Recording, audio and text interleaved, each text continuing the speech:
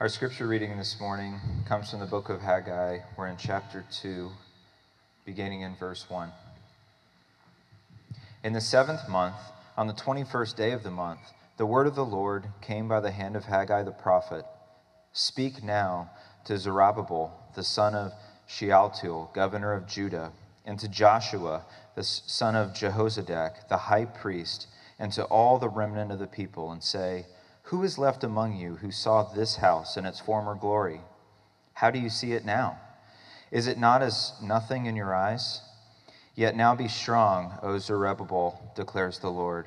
Be strong, O Joshua, son of Jehozadak, the high priest. Be strong, all you people of the land, declares the Lord.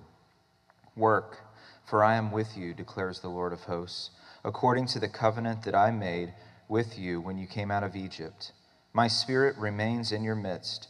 Fear not, for thus says the Lord of hosts, yet once more, in a little while, I will shake the heavens and the earth and the sea and the dry land, and I will shake all nations, so that the treasures of all nations shall come in, and I will fill this house with glory, says the Lord of hosts. The silver is mine, and the gold is mine, declares the Lord of hosts. The latter glory of this house shall be greater than the former, says the Lord of hosts.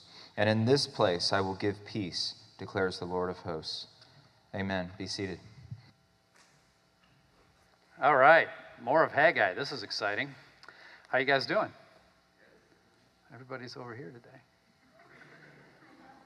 Something strange in the class on the other side? Awesome. All right, well, if you haven't been around lately, we have been walking through the process or the history, kind of the story of exile in the latter part of the Old Testament. We're in the book of Haggai, which is just 3 books toward the end. So you got Haggai, Zechariah, Malachi. It's the last 3 books of the Old Testament. Jason covered some of what we're going to talk about today a few weeks ago when he was looking at Ezra. Ezra was one of the leaders that came back with one of the kind of bands of returning exiles. Ezra wrote or was written about in the book of Ezra. There was also the book of Nehemiah. Those were once one book, Ezra and Nehemiah. They were kind of the historical aspects of the return from exile. And Haggai was one of the prophets at that time. And so what we see today is the word of God to the people at a point in their return that is wrought with disappointment and heartbreak. So we get to talk a lot today and next week about disappointment. I got mostly done with this week, and I realized we needed to break it in half.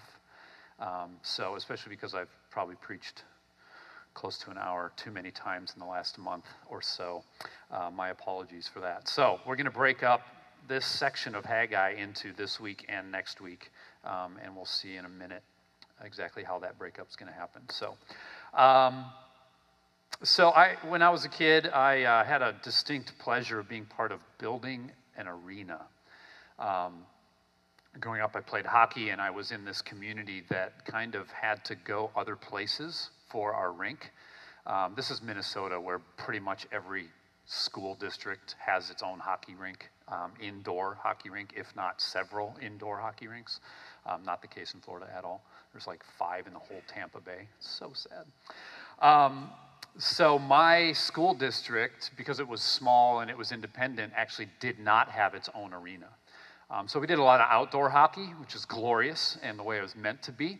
But we also bought ice from other school districts. We went and played at an arena called Columbia Arena that was in a neighboring town, or also at an arena called Fogarty in a nearby town. But Centennial, which is kind of my high school and my school district and my youth hockey club, we didn't have our own arena until, I don't even remember how old I was, somewhere around 12 years old or something like that. And so our high school and our school district and our youth leagues all went in together on fundraising and construction to build our own arena. And in order to save money, we had many like kind of festival days where we actually got to go be part of the construction process. And so like in a sheet of ice on an indoor arena, there are pipes and tubes underneath the ice that carry the Freon that keep it frozen, right?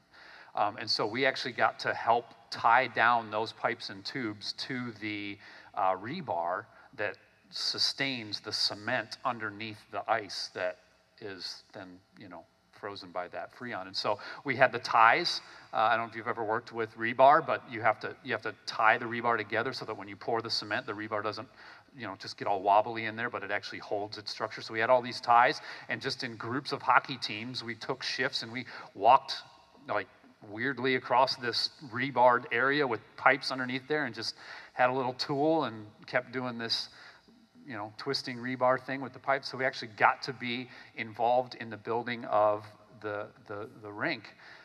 When it snowed before the roof was on, we all came with our shovels and cleared the snow so that the construction team could get back to work. We're involved in that. The American flag that was on my grandfather's grave, because he was a serviceman, that flag was donated to the arena by my grandma and my mom, and was the flag that was put on the wall that we looked at when we sang the American national anthem. And so we were involved in the building of this arena. And I remember, it was a ripe, perfect age for me.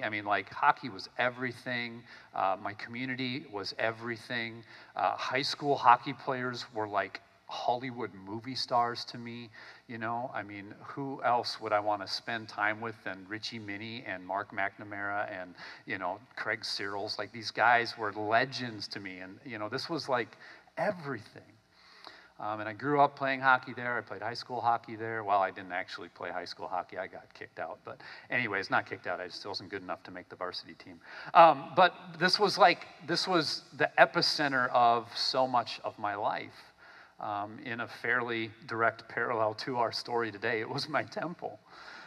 It was my temple. It was the center of community for me. It was where my friends had jobs and where we all spent extra time. And when you didn't have anything to do, you just went to the rink. Because what else? Hockey. Hello. So it was just absolutely amazing to me. And I don't know if you have this experience with anything in your youth or high school or your former communities that you used to live in, but if you ever return to them as an adult, they are nothing like what you imagined them to be when you were a child. A couple years ago, I got to go home and go to a high school hockey game with my dad and my brothers. And I remember parking the car, and as a Floridian now, I didn't have sufficient shoes, so my feet were legitimately frozen by the time I even got to the rink, because I had nothing on, and you have to wear boots to survive there. And so we went to the rink, and we sat among some of my old friends or some of the dads of my old friends and all these different people, and I sat in the stands and I watched a high school hockey arena or a high school hockey game, and I looked around me and I'm just like, this is piddly, man. It's nothing. It's small, and it's nobody, and it's insignificant, and it has lost all of what formerly was just utter glory to me, right? Because now I've been to NHL arenas, and I've seen, some of the world's best hockey players ever, and it was like, oh, okay. Not to say it wasn't exciting and wonderful, but it definitely didn't live up to what 12-year-old Derek thought that arena was. And in the return from exile, the people that had been alive at the time that the former temple existed, they see the reconstruction of the new temple take place, and they move into that very same space. They say, this is nothing. This used to be so much. Now look at it. It's just so insignificant. The glory that once existed is not here anymore. And on some level, it was just simply time and age. And on another level, there was something fundamental that had changed for Israel, that had changed about them as a nation, and that had changed about the temple. Right? But in the middle of finding that those things had utterly changed, God comes to his people through the prophet Haggai and says, I have not changed. I have not changed. Right? That's the beauty of the Word of God as it comes to these people in Haggai. So let's spend some time here in prayer. Just ask God to prepare our hearts as we look at this passage. Thanks, Father, for this glorious day. Thanks for calling us your people. Thank you for bringing us into a place where we can peacefully gather and worship your name, where we can be centered on Christ and his work, where we can unapologetically hold up the glory of God and say it is our chief aim. It is the most ultimate for us, where we do not have to be ashamed, where we do not have to be afraid. And I pray today that as we do kind of look at some of the disappointment of the church, just like Israel looked at the disappointment of the temple, God, would you quicken our hearts and lead us to a place where we see the promises of God are still yes and amen, that you have and are and will fulfill your covenant to your people, that you will be with us, that you are with us. Even though sometimes we sit and look at something that once we thought was so glorious and now seems as though it is nothing to our eyes. So help us by your Spirit today to see and mostly just to understand how central Jesus is to all of this. We pray this in Christ's name. Amen. All right, so here's the prophet Haggai. It says in the 7th month, this is chapter 2, verse 1. In the 7th month, on the 21st day of the month, the word of the Lord came to the hand of Haggai the prophet. So this is just barely or just shy of a month after the last time Haggai was with them. The interesting thing about the book of Haggai is it happens all in like 3 months. Okay, it's all pressed in there in time together. So he comes there, and God says, "Speak now to Zerubbabel, the son of Shealtiel, governor of Judah, and Joshua, the son of Jehozadak, the high priest, and all the remnant of the people, and say, who is left among you who saw this house in its former glory? How do you see it now? Is it not as nothing in your eyes?" And so at this point, we saw last week that they had started to build the temple, then they kind of felt resistance, and so Haggai comes to them and says, "Hey, don't stop. Like, you're building your own house, but you stop building God's house. Get back to work." Right? God has called you to rebuild this temple. So then they obeyed the voice of the Lord, and the Spirit moved their hearts to obey the voice of the Lord, which is just a beautiful example of what we experience as Christians. We don't obey in our own power. God obeys through us by his Spirit. And so that's what we saw happen last week. So they get back to work. And then Haggai comes, and he's standing around the people, and they're looking at the temple, and they're just utterly disappointed with what they're seeing. They can't believe, some of them rather, cannot believe how unglorious this temple is turning out to be. We get a little bit more of that story by looking back at Ezra. If we look back at Ezra chapter 3, verses 10 through 13, show us a glimpse of what happens emotionally to the community when the temple foundation is laid. Okay? This just gives us a glimpse at some of the reaction at the return to exile. So I'm going to read a couple verses here. Ezra 3, starting in verse 10, it says, "And when the builders laid the foundation of the temple of the Lord, the priests in their vestments came forward with trumpets, and the Levites, the sons of Asaph, with cymbals, to praise the Lord according to the directions of David, the king of Israel. And they sang responsively, praising and giving thanks to the Lord, for he is good, for his steadfast love endures forever toward Israel." That's straight out of the Psalms. "And all the people shouted with a great shout when they praised the Lord, because the foundation of the house of the Lord was laid." Right? So there were people there that rejoiced. There was celebration that did happen. They said, "Yes, we did it. We started the rebuilding process." But, verse 12, "Many of the priests and Levites and heads of fathers' houses, old men who had seen the first house, they wept with a loud voice when they saw the foundation of this house being laid, though many shouted aloud for joy." Verse 13, "So that the people could not distinguish the sound of the joyful shout from the sound of the people's weeping. For the people shouted with a great shout, and the sound was heard far away." So we have two groups of people responding to this temple restructuring, rebuilding. One group that is so pumped, right? They're like, "Look at what we've gotten to be a part of. We've been in exile. God hasn't left us. We get to rebuild, and it's so exciting." And then you have these bearded old dudes leaning on their canes, looking at the exact same thing, bawling their eyes out, right? This wasn't a couple guys just kind of whimpering in the corner. This was guttural weeping, to the point where you couldn't distinguish between the party people and the sad people, right? The happy people were just rejoicing, and there was the lament that was going up at the same time, and it sounded the same. I don't know if you've ever heard a lament that's as loud as a party, but that's messed up. That is broken. That is just shattered expectation. I don't know if you've ever watched men weep either, but it's something about it just causes your soul to sink, right? It's just, if they can be shaken at this moment, then what is really going, right? That's what enters our mind. If they're even shaken right now, what must really be happening here? I remember when I flew home from Springfield, Illinois to Minnesota to marry that girl, and I was on this little puddle jumper, because Springfield is a tiny airport. I was on this little puddle jumper either to St. Louis or Chicago. I don't remember which one. You flew there first and then could fly to Minneapolis. And I hit turbulence like I'd never experienced in my entire life. And as we hit this turbulence, I'm watching well-dressed business people grab the backs of seats while their knuckles turned white. And I thought to myself, I'm going to die a virgin. What in the world is this cruelty, dear God? Right? Because these guys are on planes every week, dang it. If they're losing confidence, what is happening? If they're afraid, oh man, am I afraid. If they are grabbing the backs of seats for fear of losing their lives, right? There's something that shook me at that moment when I looked at the older, confident, established men around me.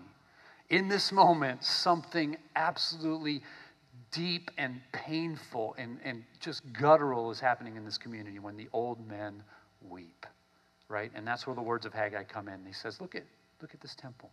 Is it not as nothing in your eyes, right? Is it not as nothing? When they came back, when they found themselves at peace again, when they began to rebuild their city and their homes and their temple, nothing was like they hoped it would be. This is the experience of the Israelites when they return from exile. And J. Gordon McGonville says that the picture of mitigated celebration here is a small symbol of the whole event of the return, which was in itself a triumph, yet fell far short of the great hopes the people might have had. This little moment is a picture of the great event, right? This small rejoicing mixed with weeping is an image of the greater story that's going on for the exiles who had returned. There is much rejoicing, and yet there is much sadness, right? It's this mixed emotional situation going on. And to help us kind of pull this into our experience, we need to remember what we talked about the temple representing. So last week we talked a lot about the temple, remembering that the temple in the Old Testament was a representation of the presence of God among his people. That when the temple was built by Solomon and when the tabernacle existed before the construction of the temple, God would come and show his presence in that place with physical cloud, physical fire, smoke. At the dedication of the temple that Solomon built, smoke filled the place so they couldn't even see what was going on. And it was a visible way of seeing that God was there. And the temple also represented to the onlooking nations around them how substantial and powerful and permanent and just imminent God was. When they came to Jerusalem and they looked at the temple, they went, oh, Israel's God is God, right? It was a way that Israel showed to the people around them the absolute splendor and glory of God. And for us, there's two applications for this when we pull it into our modern time and experience, and this is where our sermon splits in two. One of the applications is the mission of God, the representation of God to the nations around them, and the other situation is kind of the home or the identity that the people got from the temple. There was a sense that God was here. There was a sense that we belong to him. That was felt in the presence of the temple. And also, hey, nations, look on how great our God is. That was a sense that came upon you when you were in the presence of the temple. Okay, so we're going to look at those and split them up. This week, we're going to look at that mission aspect of it, that testimony to the nations. Look how great our God is when you see the greatness of the temple.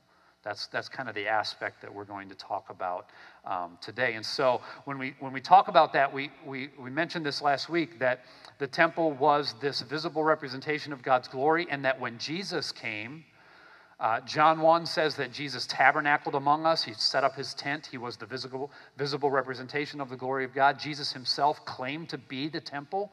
He said, tear the temple down, and in 3 days I'll rebuild it. He was speaking of his body. He literally said, I am the temple. Paul and the other New Testament writers look back on Jesus and testify to the fact that he was the actual visible and physical representation of God, that if you want to see God, you look at Jesus.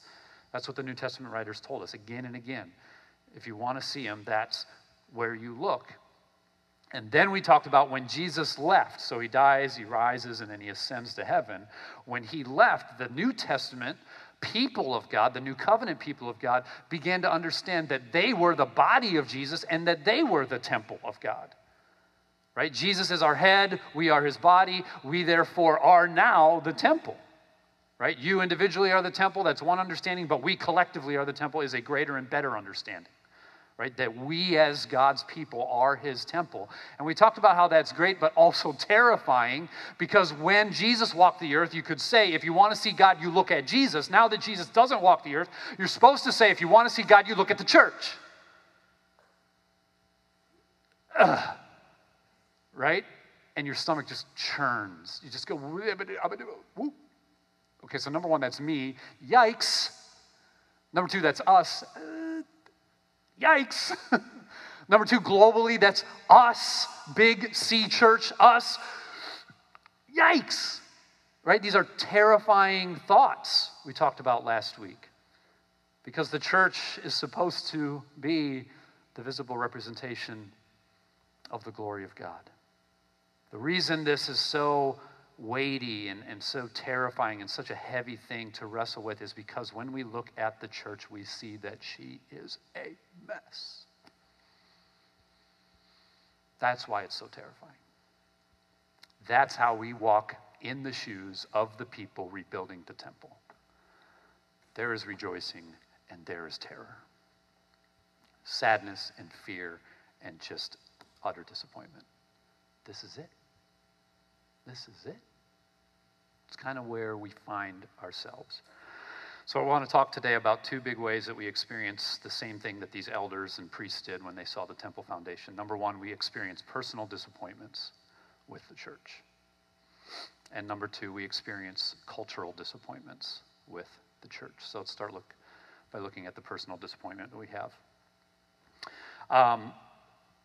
Some of you know my dad was a builder. I did construction, and I worked with him a little bit. And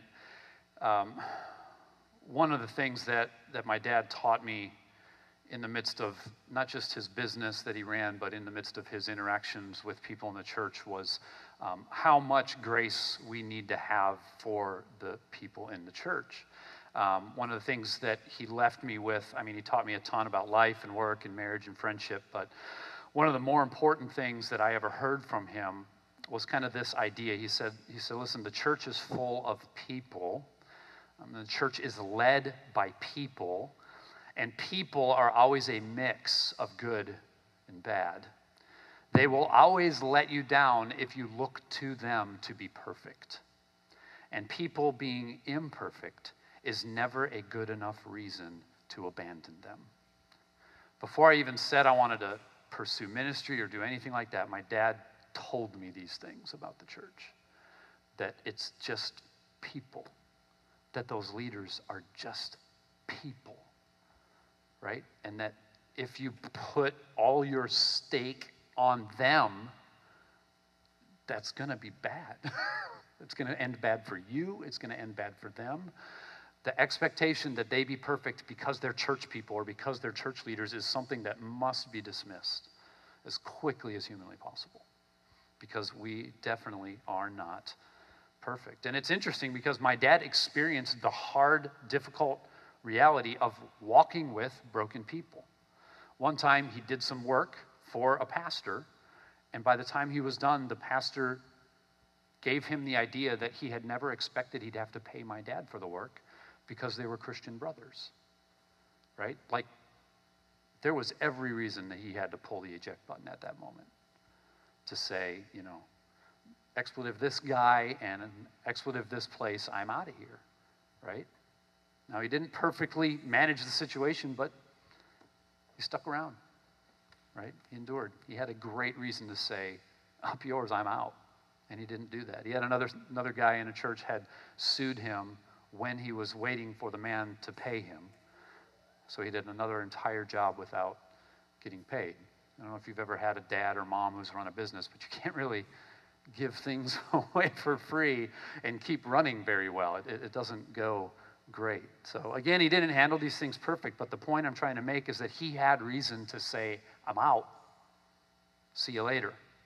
And he didn't, right? Like I went to 2 churches my whole life growing up. Parents went to one that they were a part of as a childhood, in their childhood, and then when we lived somewhere else, kind of got a little bit difficult, so we ended up moving somewhere to a different church, and that's what they chose to do because they believed that that was the right thing to do. So here's kind of a nice little reminder for us about our personal experiences with the church.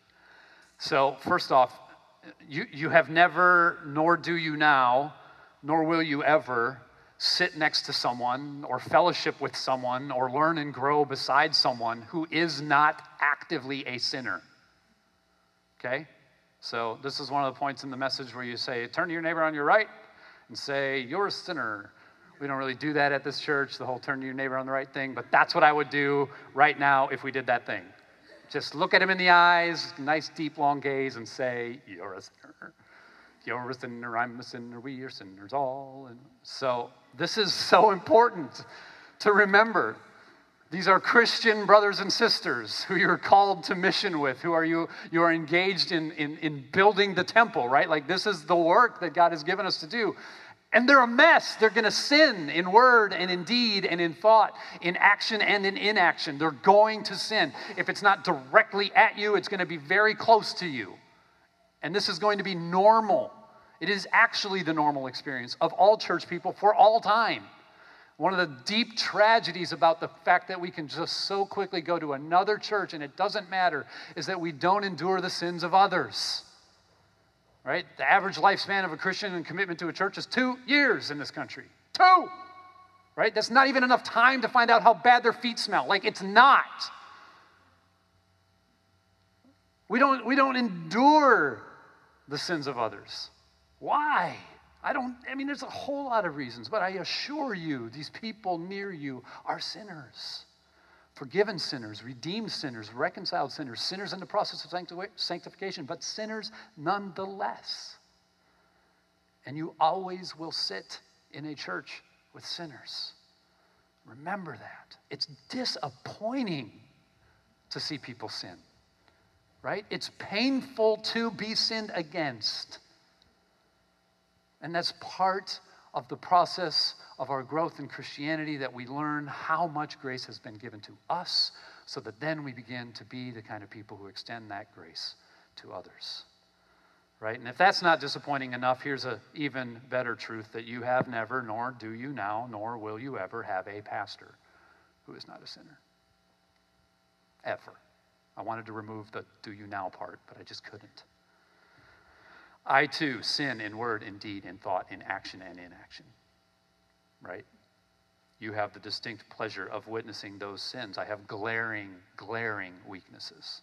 And so will every pastor you ever have in your entire life. Things that they should be able to do better, but they just don't. Right? Because they're weak. Because they're flawed. Right? People that throw the expectations of perfection on pastors find themselves utterly broken, ruined, and destroyed by their failures, surprised by their failures, when all along they should be kind of expected, right? It's tough. This is the reality of the church that we live in the midst of, not just our current physical local church, but the global church as well. This is the reality of everybody who's ever been in any leadership position in any church, denomination, ministry, anywhere. And it's interesting because sometimes, I feel the need to apologize for, being a weak sinner, I wish you had a better path. It's it's God's grace to you to give you a failing man so that you can follow them. That's his grace to you. Why? So you can see how much grace you've been given. So you can extend the same kind of grace. So So you can say, hey, man, there but for the grace of God go I too. Like, just because I'm strong in this area and you're weak doesn't mean you're a failure. It just means you're weak, like I'm weak over here. Just have this beautiful opportunity to own those things and to say that they're true. And so this is personally a really disappointing place to be.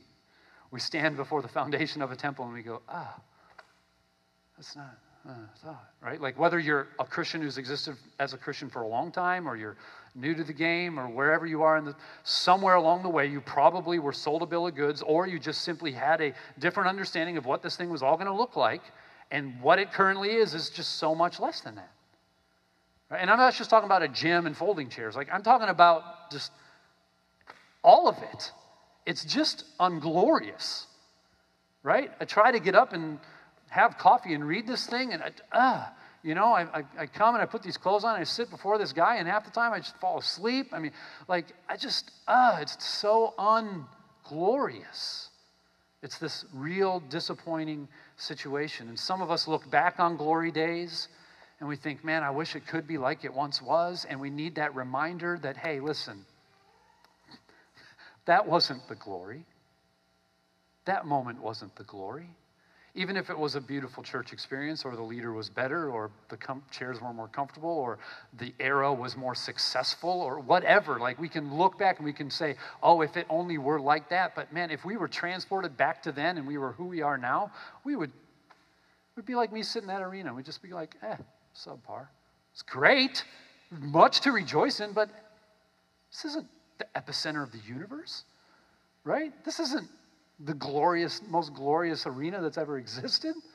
It's just, it's that place over there off that road that bajillions and bajillions of people have never ever seen before. We have to come to grips with these realities and understand that, yeah, it might be disappointing, and yeah, it might be less than what we imagined it would be, and yeah, these people are sinners. They keep saying that thing, or doing that thing, or dropping that ball, or whatever, right? And it goes on and on and on. It can be really difficult to wrestle with. It's a mixture of rejoicing and weeping, is it not? Oh, thank God for this, and that is so hard. We abide in this together where sometimes we can't even hear the difference between the two. The bottom line for all of this personal disappointment is that if you look to the church to be the thing that brings you deep satisfaction and peace, you won't find it, because the church can't do that. But God can. God can. Like Haggai says to them, we'll get to this in a minute, he's there. Even a rinky-dink, disappointing little foundation, he's there. It's glorious, right? So then the cultural disappointment. And listen, this is where, when I talk terrifying, it really hits me, right? And I saw a tweet this week where somebody said, man, when I read all the Christians online, I'm terrified. And when I get together with the Christians in my local community, I'm absolutely, comforted, and it's wonderful, right? We see the loud noise and the clamoring sometimes, and it just seems overwhelming at what is going on out there. And we identify with it because we're followers of Jesus, and so we're like, it's kind of a gut check, and it kind of makes us feel discouraged. But I tell you what, right here and right now, and in many other places at this time, there's some really beautiful stuff happening that we need to understand. All of that clamoring is not the best place to look, right? Now, this is the part where I tell you, look at your neighbor and say, I'm so glad that you're here, right? Because there is just beauty here. There is richness. There is grace being given. There is, and there's so much to rejoice in. But sometimes the idea that we represent God, that freaks me out, man. That we, the church, corporately, and I take a lot of digs at American church. I get it. Sometimes I'm a little angry and cynical, but sometimes I'm scared to death, man. I'm scared to death. Sexual scandals, pastors stealing money, It's like, what in the world is going on here? Children being abused at Sunday school? Are you kidding me? Like, this type of stuff, frankly, it's demonic. Like, it is scary that some of these things happen. And we need to own that, and we need to talk about that, and at the place where we can and should, we must address it, absolutely.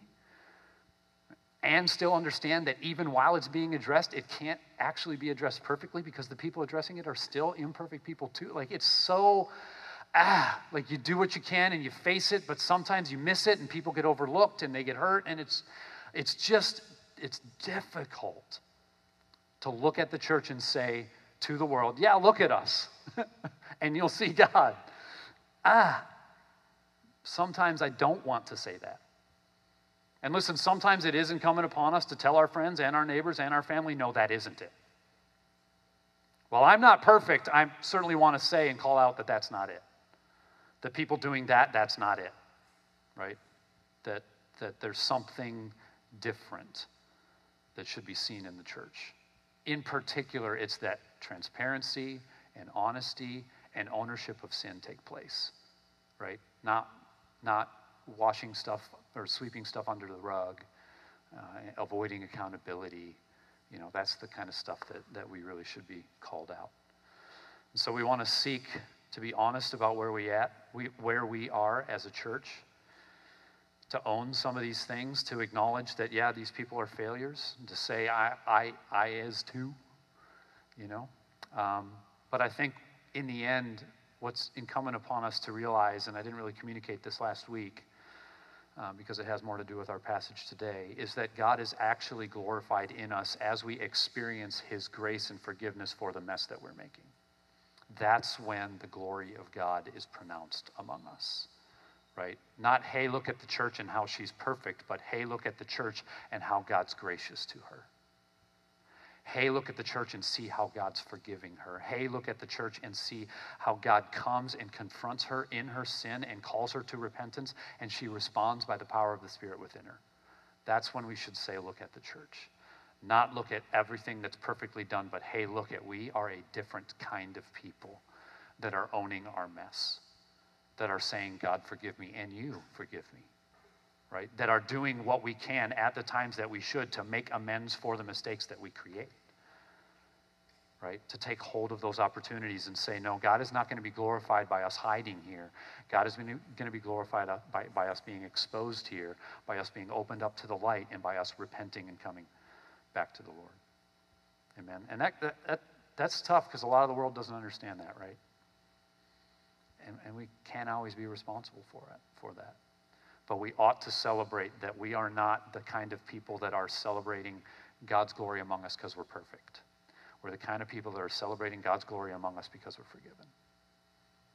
Because he's still here. Because he hasn't abandoned us. Because he hasn't rejected us, even though he should. Right? Even though he should. So we own these things.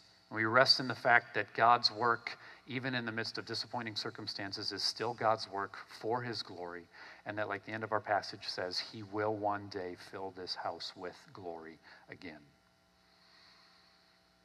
There's a point in 1 Corinthians where Paul reminds the church what they were. I don't know if you've ever read through 1 and 2 Corinthians. It's actually 2 of 4 letters that were written to that church because it was such a mess, it needed 4 letters.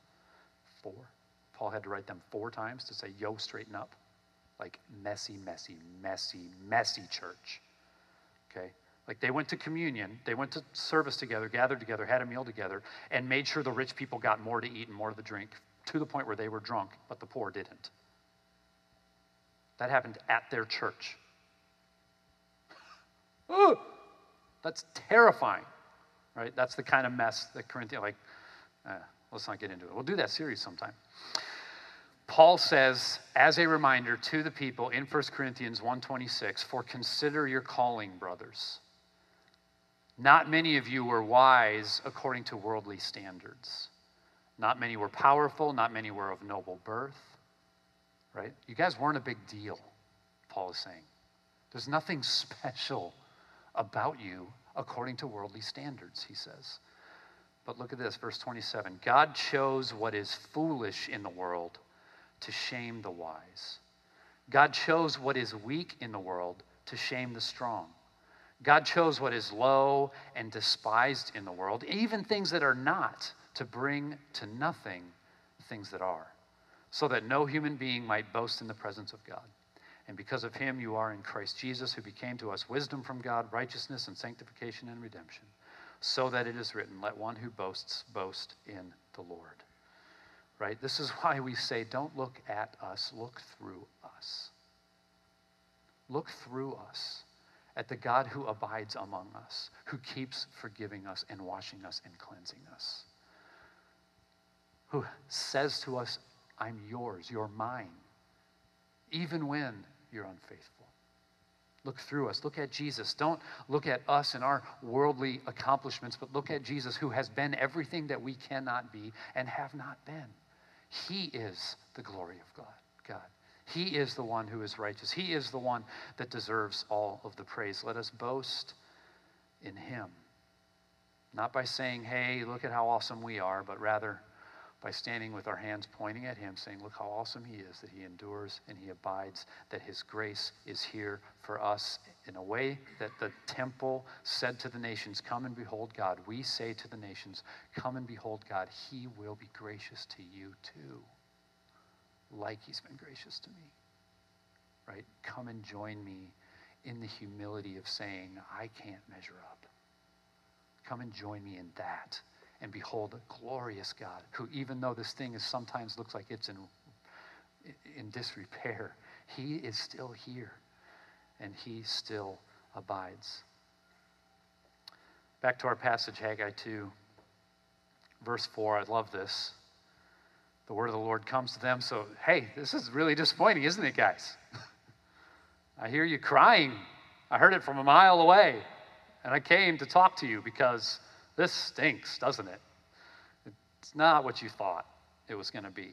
But, he says, yet now be strong. He says that to Zerubbabel, who is kind of from the family of the kings. He says it again, be strong. O Joshua, son of Jehozadak, he's from the family of the priests. And then he says, be strong, all ye people of the land, declares the Lord. Be strong, be strong, be strong. Remember, be strong. Why? Oh, he says, work for I am with you, declares the Lord, so don't stop. Keep on. But why am I with you? I'm with you according to the covenant that I made with you when you came out of Egypt. My spirit remains in your midst. Fear not. God says, listen, this is disappointing. This isn't what you thought it would be. But I want you to be strong and take courage, and here's why. I am exactly the same as the God who brought Moses and the people across the Red Sea. I am the faithful God of the covenant. I have not changed. I will not change. I am here now as you look at this disappointing little church. I am here. Right? This is one of the things that communion does for us. In the middle of wherever we are, we come and we remember the body and the blood of Jesus. We look back on the faithfulness of God who was there then. And he is here now. It's a way of pulling the past into our current situation and saying, I remember you were with them. You led them. You protected them. You guided them. You were strong for them. I remember you sent Jesus. He was everything I need. He accomplished my salvation for me. He was turned over as a criminal where I should have been killed. He was killed instead. I remember. So even here, right now, no matter how disappointing the circumstances I'm in, no matter how much of a failure the person to my left or my right or this knucklehead in front of me is, I remember that none of that affects the fact that you are still God. You are still God. You are still here. In the presence of his Spirit, it's not a I was with you. It's not a I will be with you. Those are two great promises. But what he says here is I am with you. You see this thing? It leads you to tears because it's so disappointing. I'm here. I'm here, child. I'm here, my dear son, my dear daughter. This is a beautiful promise. God just boldly proclaims to the people, the circumstances surrounding you say nothing about my faithfulness. Right? We need that word. The circumstances around us say nothing about the power of God. They say nothing about the presence of God. They say nothing about the enduring faithfulness of God. No matter what we see, even if we're in a Colosseum about to be eaten by lions, God is God, and he is faithful. right? Even if we're comfortable and everything's going right, God is God and he is faithful. Even if we're facing loss and tragedy and sadness, God is God because he is faithful. He was faithful, he will be faithful, and he is right now faithful. He's here. He's here. And it's so beautiful. He says, my spirit remains in your midst. Fear not. This sounds so much like Jesus after the resurrection. Again and again, don't be afraid. Peace be with you. Don't be afraid. Peace be with you. Don't be afraid. I am here. Peace be with you. Don't be afraid. Right? Again and again and again. But you died. Wait, but you left. Wait, but it's all going terribly. Wait, but I'm here. Don't be afraid. You look at your future and just tremble. Don't be afraid. You look at your current circumstances, you wonder if anything will ever change. Don't be afraid. My spirit, I'm with you here and now. Amen? So when our personal disappointments come, and if they haven't yet, they will. They will. I've said this as many times as I can up here. I will hurt you. I will let you down. If you depend on me, I will disappoint you. It will happen. If it has not happened yet, it will. And you'll have a choice that day. Right? You'll have a choice that day. Just this week, I repented to my wife about people disappointing me in this church. Because you do it too. I love you. Right? We all do it. That whole turn to your neighbor and tell him you're a sinner. Well, turn to your neighbor and tell him, you're a failure too. Because you are too. You'll do it just as much as they do it. This is part of being a Christian, is learning how much we need to apply this actually to us first instead of everybody else. Walk away from this church and say, yeah, man, I sure do sit next to a bunch of sinners, instead of saying, yeah, man, those people sure do sit next to a sinner. God, that's who I am. I know that's who I am. It changes the way that we conduct ourselves. It changes everything about this whole fulfillment going on. And on the cultural level, the corporate level, kind of the wider global church level, listen, there are a lot of reasons we should grieve and be sad. Absolutely. And there are a lot of reasons when we should, and times when we should speak up and say something. That ought not be. Okay? I'm not at all saying that shouldn't take place. Okay? Sometimes that must take place. Where people who have the right and the opportunity should stand up and say, absolutely not, it's over. Okay? That has to happen sometimes. We can be gracious to failed leaders and tell them that they're forgiven in Jesus and never let them be leaders again. That can happen, and maybe sometimes that should happen. Okay, it's possible. And it's not casting stones, right? It's just, hey, listen, we need to own it, and it needs to change. Okay, so sometimes that needs to happen, and it can be really, really painful. But even in the midst of that type of corporate, global failure things, we can know God is faithful. And in some of these cases, it's God at work to bring some of that stuff out. And that's hard too. That's painful too. But we can know it's not just once upon a time. It's not just someday in the future, but now God is with this messy thing. Currently, now he is living and active and at work among us. Amen. And he will bring us peace. So finally, this last section, Haggai 2, 6-9, and we're going to get into this a lot more next week. It says, for thus says the Lord of hosts, yet once more in a little while I will shake the heavens and the earth and the sea and the dry land, and I will shake all the nations so that the treasures of all nations shall come in, and I will fill this house with glory, says the Lord of hosts. The silver is mine and the gold is mine, declares the Lord of hosts. The latter glory of this house shall be greater than the former glory, says the Lord of hosts. And in this place I will give peace, declares the Lord of hosts. God makes a promise to them. Listen, you did have hope for this temple. You did have hope for this thing being glorious. It is now in your eyes as though it were nothing. But don't you fret one little bit. One day, there will be more glory here than you could ever imagine. One day, there will be more glory in this house than even that last house that you remember. All those fond memories of that beautiful Temple of Solomon, those are going to be just piddly compared to what I will one day do here in this place. Amen. That's the same promise that we have.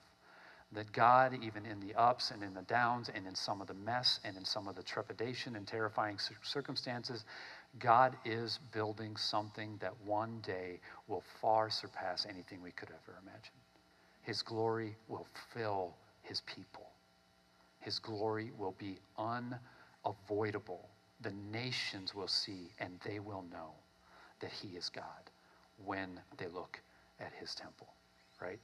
It will happen. We can bank on it. As sure as Jesus died and rose and ascended into heaven, we can rest assured that he will restore this place. Amen. That's our great hope, that he's doing something and he will finish it. Amen. Let's pray. Our Father in heaven, thank you for this day of looking at the reality of disappointment in our lives. And we're so grateful for the fact that you have not left us, that you will not leave us, that you do not abandon us, that even in our failure and weakness and sin and brokenness, you remain faithful to us. And God, whether it's our personal experience or this greater corporate situation in the church, or whether it's this actual physical local church or some other way that we've found this whole thing just to be kind of disappointing. God, would you show us, would you by your Spirit remind us that you are here, that your Spirit is in our midst, and that through some of this unglorious stuff, you are still doing such a glorious thing. You are giving grace to sinners. You are restoring broken people. You are healing wounded souls, that you are alive just as surely as you brought the people out of Egypt, just as surely as you were with us in the past. You will be with us now. And we have all the reason to look forward to a great glory that is to come. God, help us, because sometimes we are. We're filled with fear, confusion, disappointment, brokenness, and sin. Would you reassure us? Might we hear today from your Spirit the words, "Fear not, for I am with you." We need it. We love you. In Christ's name, amen.